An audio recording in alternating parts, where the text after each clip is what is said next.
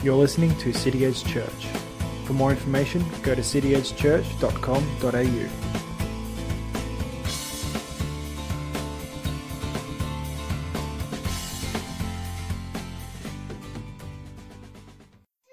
As you can probably guess, what we've been looking at lately is Psalms, so we're going to stay in the Psalms this morning. But we're also going to tie into Ian's couple of preachers in the last couple of weeks as well, with preaching on false gospels and false doctrines and false preachers. So today we're actually going to be looking at that scary word that lots of Christians love to run and hide and don't truly understand, and that's prosperity. So we're going to be tackling this and unearthing through what the word actually says about prosperity and Christians prospering. Believe it or not, with everything that's going on and people, the prosperity gospel, Christians are meant to prosper, but it's a different type of prospering what the world sees to what we should be. So we're going to dig into that. We're going to see what the word says. And we're actually going to have a look a bit in history of the way that history tends to repeat itself in this prosperity gospel sort of thing as well. So to start off with, we're going to start off with the word, because that's always the best place to start. There's no point me just saying things and not putting any truth to it. So if you'd like to turn to Psalm 1, we're going to start right at the first Psalm of the chapter. So hopefully it should be pretty straightforward to find. It's right before Psalm 2, right at the start of the book, just in case you're having trouble. All right, so Psalm 1, starting at verse 1. This psalm's called The Way of the Righteous and the Wicked. So verse 1, Blessed is the man who walks not in the counsel of the wicked, nor stands in the way of sinners, nor sits in the seat of scoffers, but delights in the law of the Lord. And in the law he meditates day and night. He is like a tree planted by a stream of water that yields its fruit in its season, and its leaves do not wither. In all that he does, he prospers. The wicked are not so, but they are like chaff that the wind drives away. Therefore the wicked shall not stand in judgment, nor the sinners in the congregation of the righteous. For the Lord knows the way of the righteous, but the way of the wicked will perish. So I'm not sure whether you picked it up. That word prosper was in there. So we're going to concentrate on verse 3 today. So starting off, you'll find at the end of verse 3 a very interesting line that sort of contradicts a lot of things that we're taught sometimes. That is, it's talking about a righteous person, but it's also talking about the righteous prospering. If you look at this one verse alone, you can see why there's a lot of problems with people's theology. If you take it out of context, you've got prosperity gospel. But if you put it in context, you get the understanding that Christ has made us to prosper. The word, so the Bible is clear and it's true. As a Christian, we are made to prosper. The true meaning of prosperity and what the true meaning of prosperity actually looks like. We actually need to dig into the word to find the meaning of this. And we need to allow Christ to change our mindset on what prospering actually looks like. Okay, so if we take the verse at face value without looking into it straight away from an earthly eyes, you can easily get led into the prosperity gospel. As we learned from Ian, it's not a gospel at all. They love to give you a scripture like this and leave out all the context and say that you are made to prosper, that they appeal to the earthly desires of an earthly heart. And what brings the comfort to a lot of people and makes a lot of people feel good, they think that they can buy their way to God and prosperity. The prosperity gospel loves taking God's word and plucking it and choosing the context that feels good to them and how they think it should fit.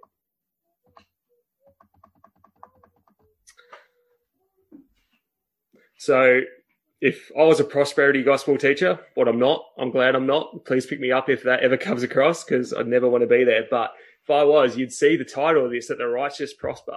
And you could really drill this into people about their prosperity and how their prosperity should look from an earthly view. How you should be blessed beyond your imagination. How you should have that Ferrari and Gucci bag. And all you need to do is generously give, and God will bless you through that. Sounds great, but as Ian has been preaching, it's more than one thing wrong with this. It's far away from what the true gospel actually is. It's not a gospel at all. It's a scam on Christianity. It's not the first or the last that people preach. It's not the first time or the last time that people will preach that your money can buy your blessing and prosperity. As we can look back through history, another famous time in history was Martin Luther. Back in Martin Luther's day, the church was selling to the community indulgences, where were items that could help either pay for your loved ones or pay for your time in purgatory. Purgatory was a place where you went to pay for your sins. And they were often going to the community, selling these indulgences to people so that you spend less time in purgatory. Basically being taught that salvation is basically a big game of Monopoly. If you got the more money you have, the more get out of jail free cards you could buy. But luckily for us in Reformation, Martin Luther didn't want to play this game of Monopoly, especially when he knew that the banker was cheating. The theory of indulgences was based on God. God loves it when you do good work for him. But if you can't do that good work, you can pay a price and that will be washed away. And God will bless you through this. If you didn't feel like doing the good work, give your money and you'll be blessed and you'll help your loved ones out of purgatory. The theory disturbed Martin Luther, and what these indulgences were wrong. It led him to write the 95 Theses on this. In 1517, Martin Luther published his 95 Theses in an attempt to get the Roman Catholic Church to stop selling indulgences or these get out of hell free cards. Luther didn't think that the church had authority to grant such indulgences, especially not for money. Just like the prosperity gospel preaches does not have the authority to grant health and riches over your life, no matter how much money you give. His 95 Thesis, which was propounded two central beliefs: that the Bible is the centrist religious authority and that humans may reach salvation only by their faith, not by their deeds, was the spark of the Reformation. So we see back in the 1500s, Martin Luther challenged the church about money and what the Bible truly says about salvation and how it can't be bought. But yet, in our day and age, we see history repeating itself and people still claiming to the prosperity can be bought. So after all that spill, we better get into what the word actually says about prosperity. So we're going to dig into Psalm 1. What says... Diving into Psalm 1, the word truly teaches about prosperity as a Christian, and the Psalm does say, and is truth. All he does is prosper.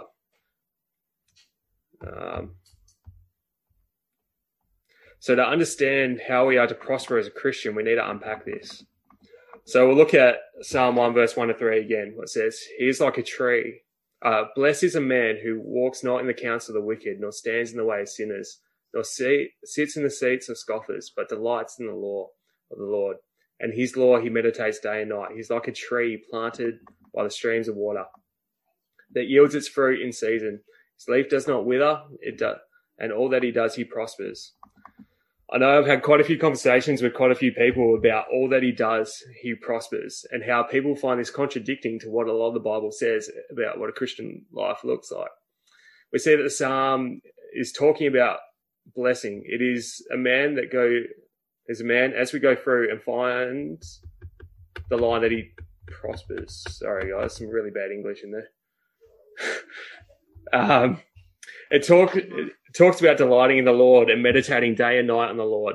That last line that says that we will prosper might contradict parts of the Bible. For example, Psalm 37:7 says, "Be still before the Lord and wait patiently for him. Fret not yourselves over the one who prospers in his way, over the man who carries out evil devices."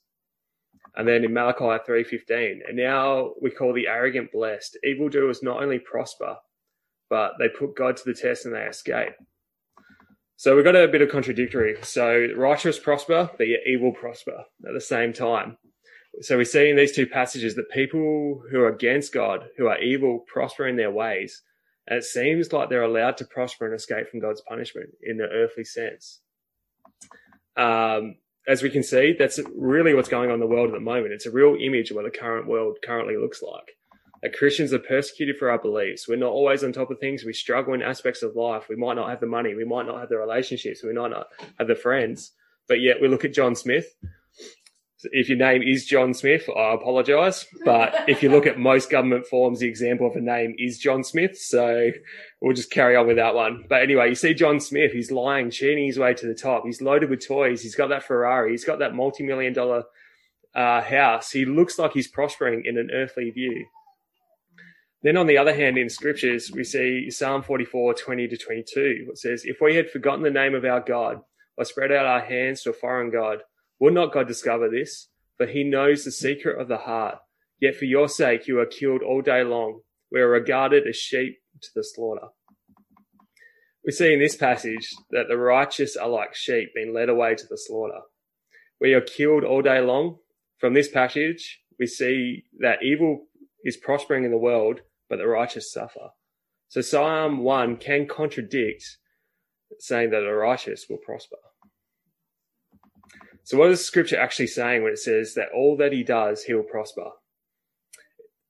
Is it saying he was never sick? He's never has money troubles? Is he never in relationship problems? That everyone that meets him loves him? That's not what it's saying. So how do we unpack this? If the righteous prosper, what does that look like?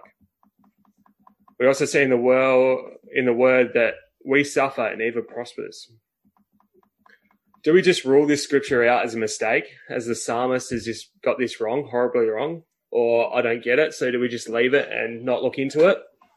Quite often you'll find that these scriptures that contradict themselves are actually there for a reason. They're actually some of the biggest insight that God uses into, in this case, prosperity. And to dig into them actually opens up a new mindset of what our prosperity looks like. There's a reason that it's there to make us think. It's actually trying to teach us something and actually highlighting prosperity so that we'd think about it as Christians. And if we just rule it out as being something that we don't understand or it's just contradictory, it can't be part of God's word, then we actually miss an amazing piece of God's word that's actually teaching us about true prosperity and which we gain through the gospel. As we know that God's word is true and there is truth to this line that the righteous prosper in all that we do. So let's unpack this amazing promise that seems hard to understand or contradictory. We know that the Old Testament, in so many areas, it's pointing to Christ, and there's types of Christ, as they say, that point towards Christ. It's the same to understand this line in Scripture. It's actually pointing to Christ and what God is going to do in the future. Lucky for us, the future to the Old Testament was a New Testament, so we can actually go see how it unfolded. So Romans 8:32-37. It says, he did not spare his son, but he gave him up for us. How will he not also with him graciously give us all things? Or shall bring any charge against God's elect? It is God who justifies. Who is to condemn? Christ Jesus is the one who died, more than that, who was raised, at the right hand of God, who indeed is interceding for us. Who shall separate us from the love of Christ? Shall tribulation, or disease, or persecution, or famine, or nakedness, or danger, or sword?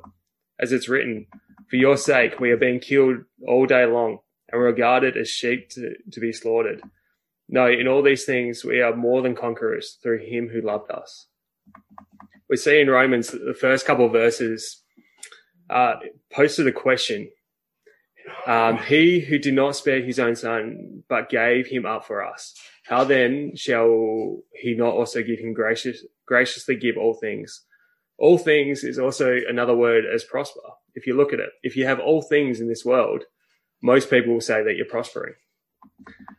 Then the answer to this question is in the next verse. We prosper because of Christ.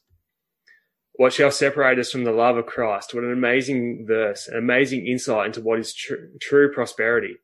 True prosperity through the gospel is nothing we can do or give. There's nothing that we can buy. There's nothing that we can even offer. It's all through Christ and what Christ did for us. And it's been given to us by God. What can possibly separate us from the amazing love? No trial, no hard time, no distress, no persecution can ever tear us away from the prosperity we have in Christ. We see Psalm 40 quoted here, what we read before, that that we are killed all day long and we are led to slaughter and never torn away from God. We see all things mentioned in Romans. We see the things as tribulation or distress or persecution or famine or nakedness or danger or the sword. We all face these things through our life. Verse 36 says, for your sake, we are being killed all day long. We are guarded as sheep to be the slaughter. All these things are not, sorry. And then verse 37, it says, no, in all these things we are more than conquerors through him who loves us. The key is here, we suffer, we go through hard times, we go through persecution through our lives, we suffer for him. But heads up, we are prospering while we're suffering. There's none of these things can ever tear us away from God's love. And we are more than conquerors, not by our strength, but through Christ who gives us the strength, who conquered all sins and deaths in our life. We see that Christ came. Through him coming, he graciously given us all things. Then through him, we are also conquerors in him, saying that through Christ we prosper. Whether it's a negative bad time or a good time, we are prospering in Christ and through Christ. We see the example of prospering in Psalm 1 as well. At the start of verse 3, as it says, he's like a tree planted by the stream of water that yields its fruit in season. Its leaves do not wither. It's another point without, if you read it at face value, it's like, oh yeah, tree is doing well, it's growing. But if you really think about it, it actually points to that through the negative and the positive that we prosper. If you're a green thumb, you sort of know what I'm talking about. If not, I'll explain it. For a healthy fruit tree to produce good fruit and to produce perfect fruit and timing in season, everything's timed perfectly. So that fruit comes at the perfect time in the perfect season. And it's the same with us. Christ will give us the perfect thing in the perfect time. But also, for that tree to be at its best producing fruit, it's got to be pruned back hard each winter. Each winter it gets pruned back. Each winter it goes through a negative time, a hard time for that tree. But yet, as it goes through it, it's still prospering. You prune a tree back for its own good. You prune it back so it will grow back bigger and better and produce bigger, better fruit each fruiting season. My point is that the example in Psalms, the author is getting across that all work and labor put in by that tree and the grower the tree goes through hard times. It gets pruned back. It gets cut back. Christ is pruning us and building our character. It's being changed. Even through those hard times, it's producing the resources that it needs to produce healthy fruit. We prosper in the negative times, as we'll see in the next part of Scripture. It's all good saying that through negative times to keep your head up because you're prospering. But when you're actually going through those times, it's not that easy to see. So we need to be based on the word and through the word. Because you're actually, if you put it this way, you're a tree being pruned back for your own good. So you produce good fruit. Psalm 119, 67 and 75 says, before I was afflicted, I went astray, but now I keep your word. You are good and do good. Teach me your status. The insolent smear me with lies, but with my whole heart I keep your precepts. Their heart is unfeeling like fat, but I delight in your law. It is good for me that I was afflicted, that I might learn your status. The law of your mouth is better to me than 1,000 pieces of gold and silver. Your hands made and fashioned me. Give me understanding that I may learn your commandments. Those who fear you shall see me and rejoice, because I have hoped in your word. I know, O Lord, your rules are righteous, and that in your faithfulness you have afflicted me. We see in verse 67 where it states, I was afflicted. That says, before I was afflicted, I was astray, but now I keep your word, saying that before he was with God, he wasn't afflicted, but when he's with God, he is afflicted. But through that affliction comes growth. He learned God's word. He's prospering through that affliction. He's getting pruned back, but bouncing back and producing fruit. We see that there is prospering even during times of affliction. He's learning God's word and growing. Even though he knows he's afflicted, he still knows that he's prospering through Christ. Then verse 71 says, it's good for me that I was afflicted, that I might learn your status. There's not many people out there that admit that it's good for them to be afflicted. I don't think I've ever heard anyone say that, but yet there's truth to it. Another insight that as a Christian, it's actually good to be afflicted. It's why? Because he states, when you're afflicted, you might learn your status. You might learn more of God. Once again, it's more growth. As the affliction's there, as it gets pruned back, you're knowing who God is and prospering. Like a tree that is afflicted at the time of pruning. Through the pruning, it prospers, and when fruiting season comes, is physical evidence of that prospering through the hard times. Then we see in verse 75, I know, O Lord, that your rules are righteous and that your faithfulness you have afflicted me. That through God's faithfulness, he's afflicted us. It's a bit of a weird comment that God is faithful to us by afflicting us. But he knows what we just read. Because we are afflicted, we actually prosper in Christ. We learn to lean on him. We learn more of his word, and we're planted in that word. And when we're planted in that word through the affliction, well, we know, I think I've mentioned more than once what happens to that tree. So we grow and produce that good fruit. Through affliction, we gain character. And when we are afflicted, we are growing in Christ. Then Christ's character is actually reflected through us, allowing God's word to prosper through us. And when that fruit comes out, people can see the glory of Christ and God. As we all know in Jeremiah, where it says that all things are working together for our good.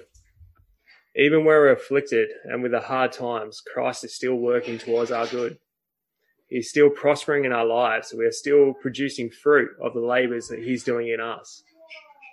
As we saw in Romans, that Christ's work has been done, and that the cross not only allows us to be saved and through Christ, but we prosper through Christ when we're afflicted. He uses the negatives and the positives in our lives to produce fruit and to reveal his glory. So next verse I want to look at is 1 Corinthians 15, 55 to 58. What says, death is swallowed up in victory. O death, where is your victory? O death, where is your sting?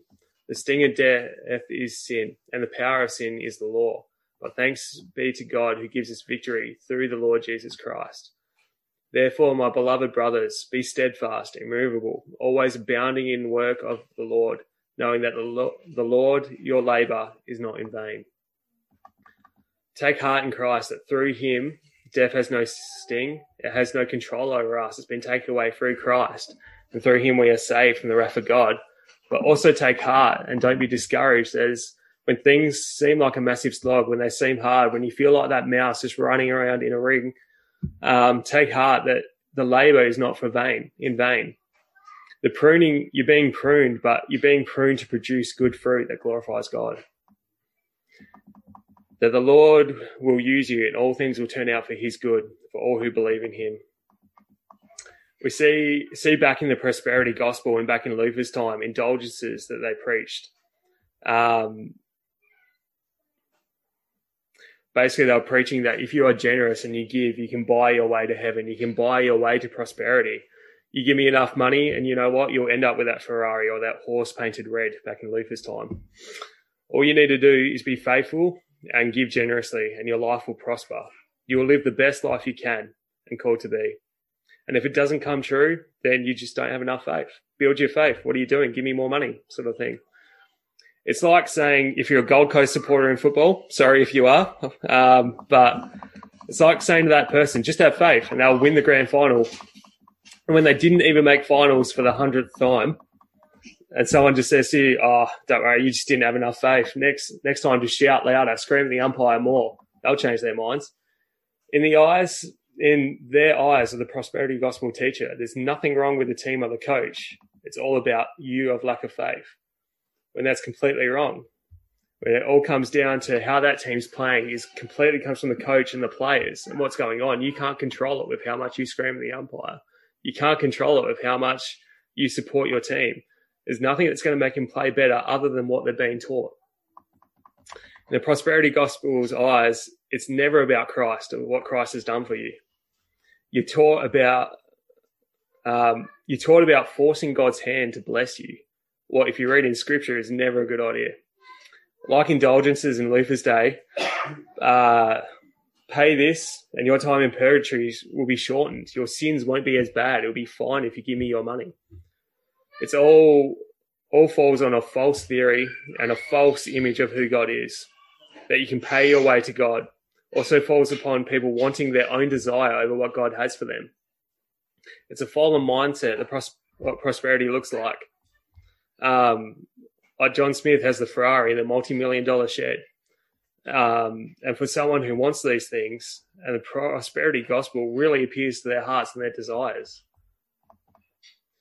As we see, the prosperity gospel is no gospel at all, apart from telling you that your desires are fine, but you can pay for them and get them. The prosperity gospel does not preach Christ. It preaches your selfish greed and desire. It preaches something that needs to be paid for when Christ has already paid it on the cross. They preach a false gospel, and in return, people get false promises. And in return, they get a false ending and a false sense of security. They appeal to a heart desire of a fallen race. But when people are saved, as we looked last time, Psalm 37, through salvation, through Christ alone, we are saved. We are changed through that pruning. Our life and our character are changed to reflect Christ. Psalm 37:4 says, as we looked at last time, delight yourself in the Lord, and he'll give you your heart's desires. We don't delight in ourselves in the Lord because he's going to give us our heart's desires, like the prosperity gospel teaches.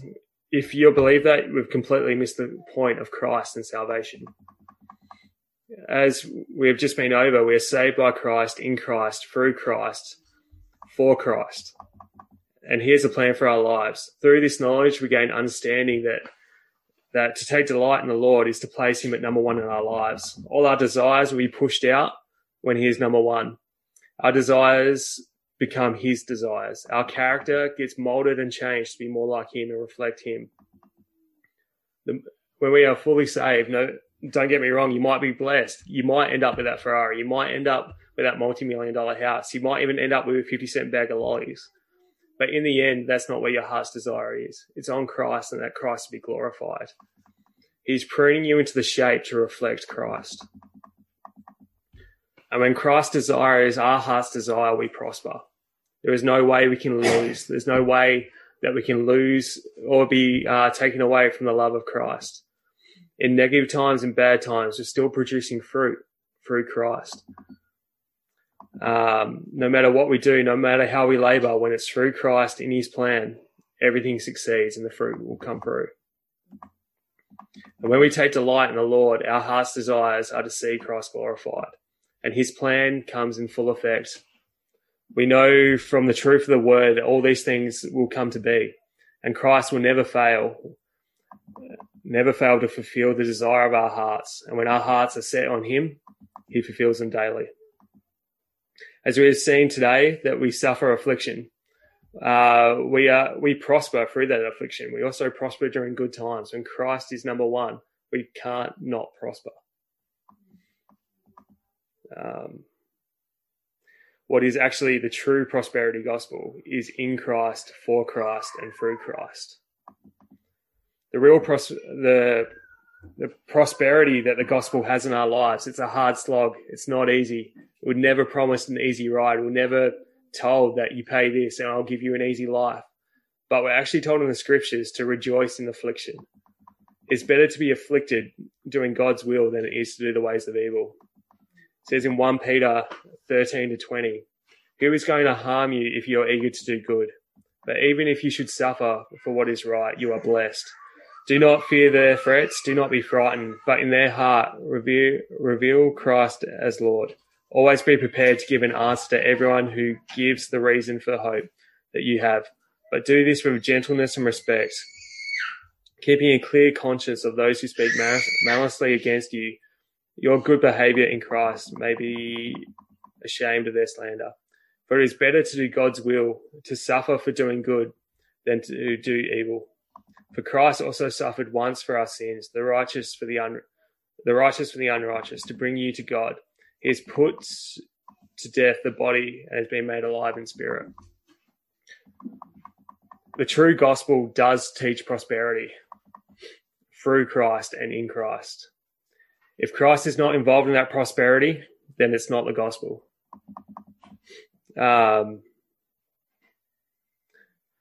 In prosperity, we grow in Christ. We are pruned back in Christ. We are made to reflect Christ, and we're made to produce fruit through Christ, and people can see that fruit through us.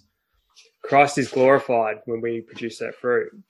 True prosperity is given by Christ, through Christ, for Christ, and for his glory. Thanks for listening to City Edge Church. For more information, go to cityedgechurch.com.au.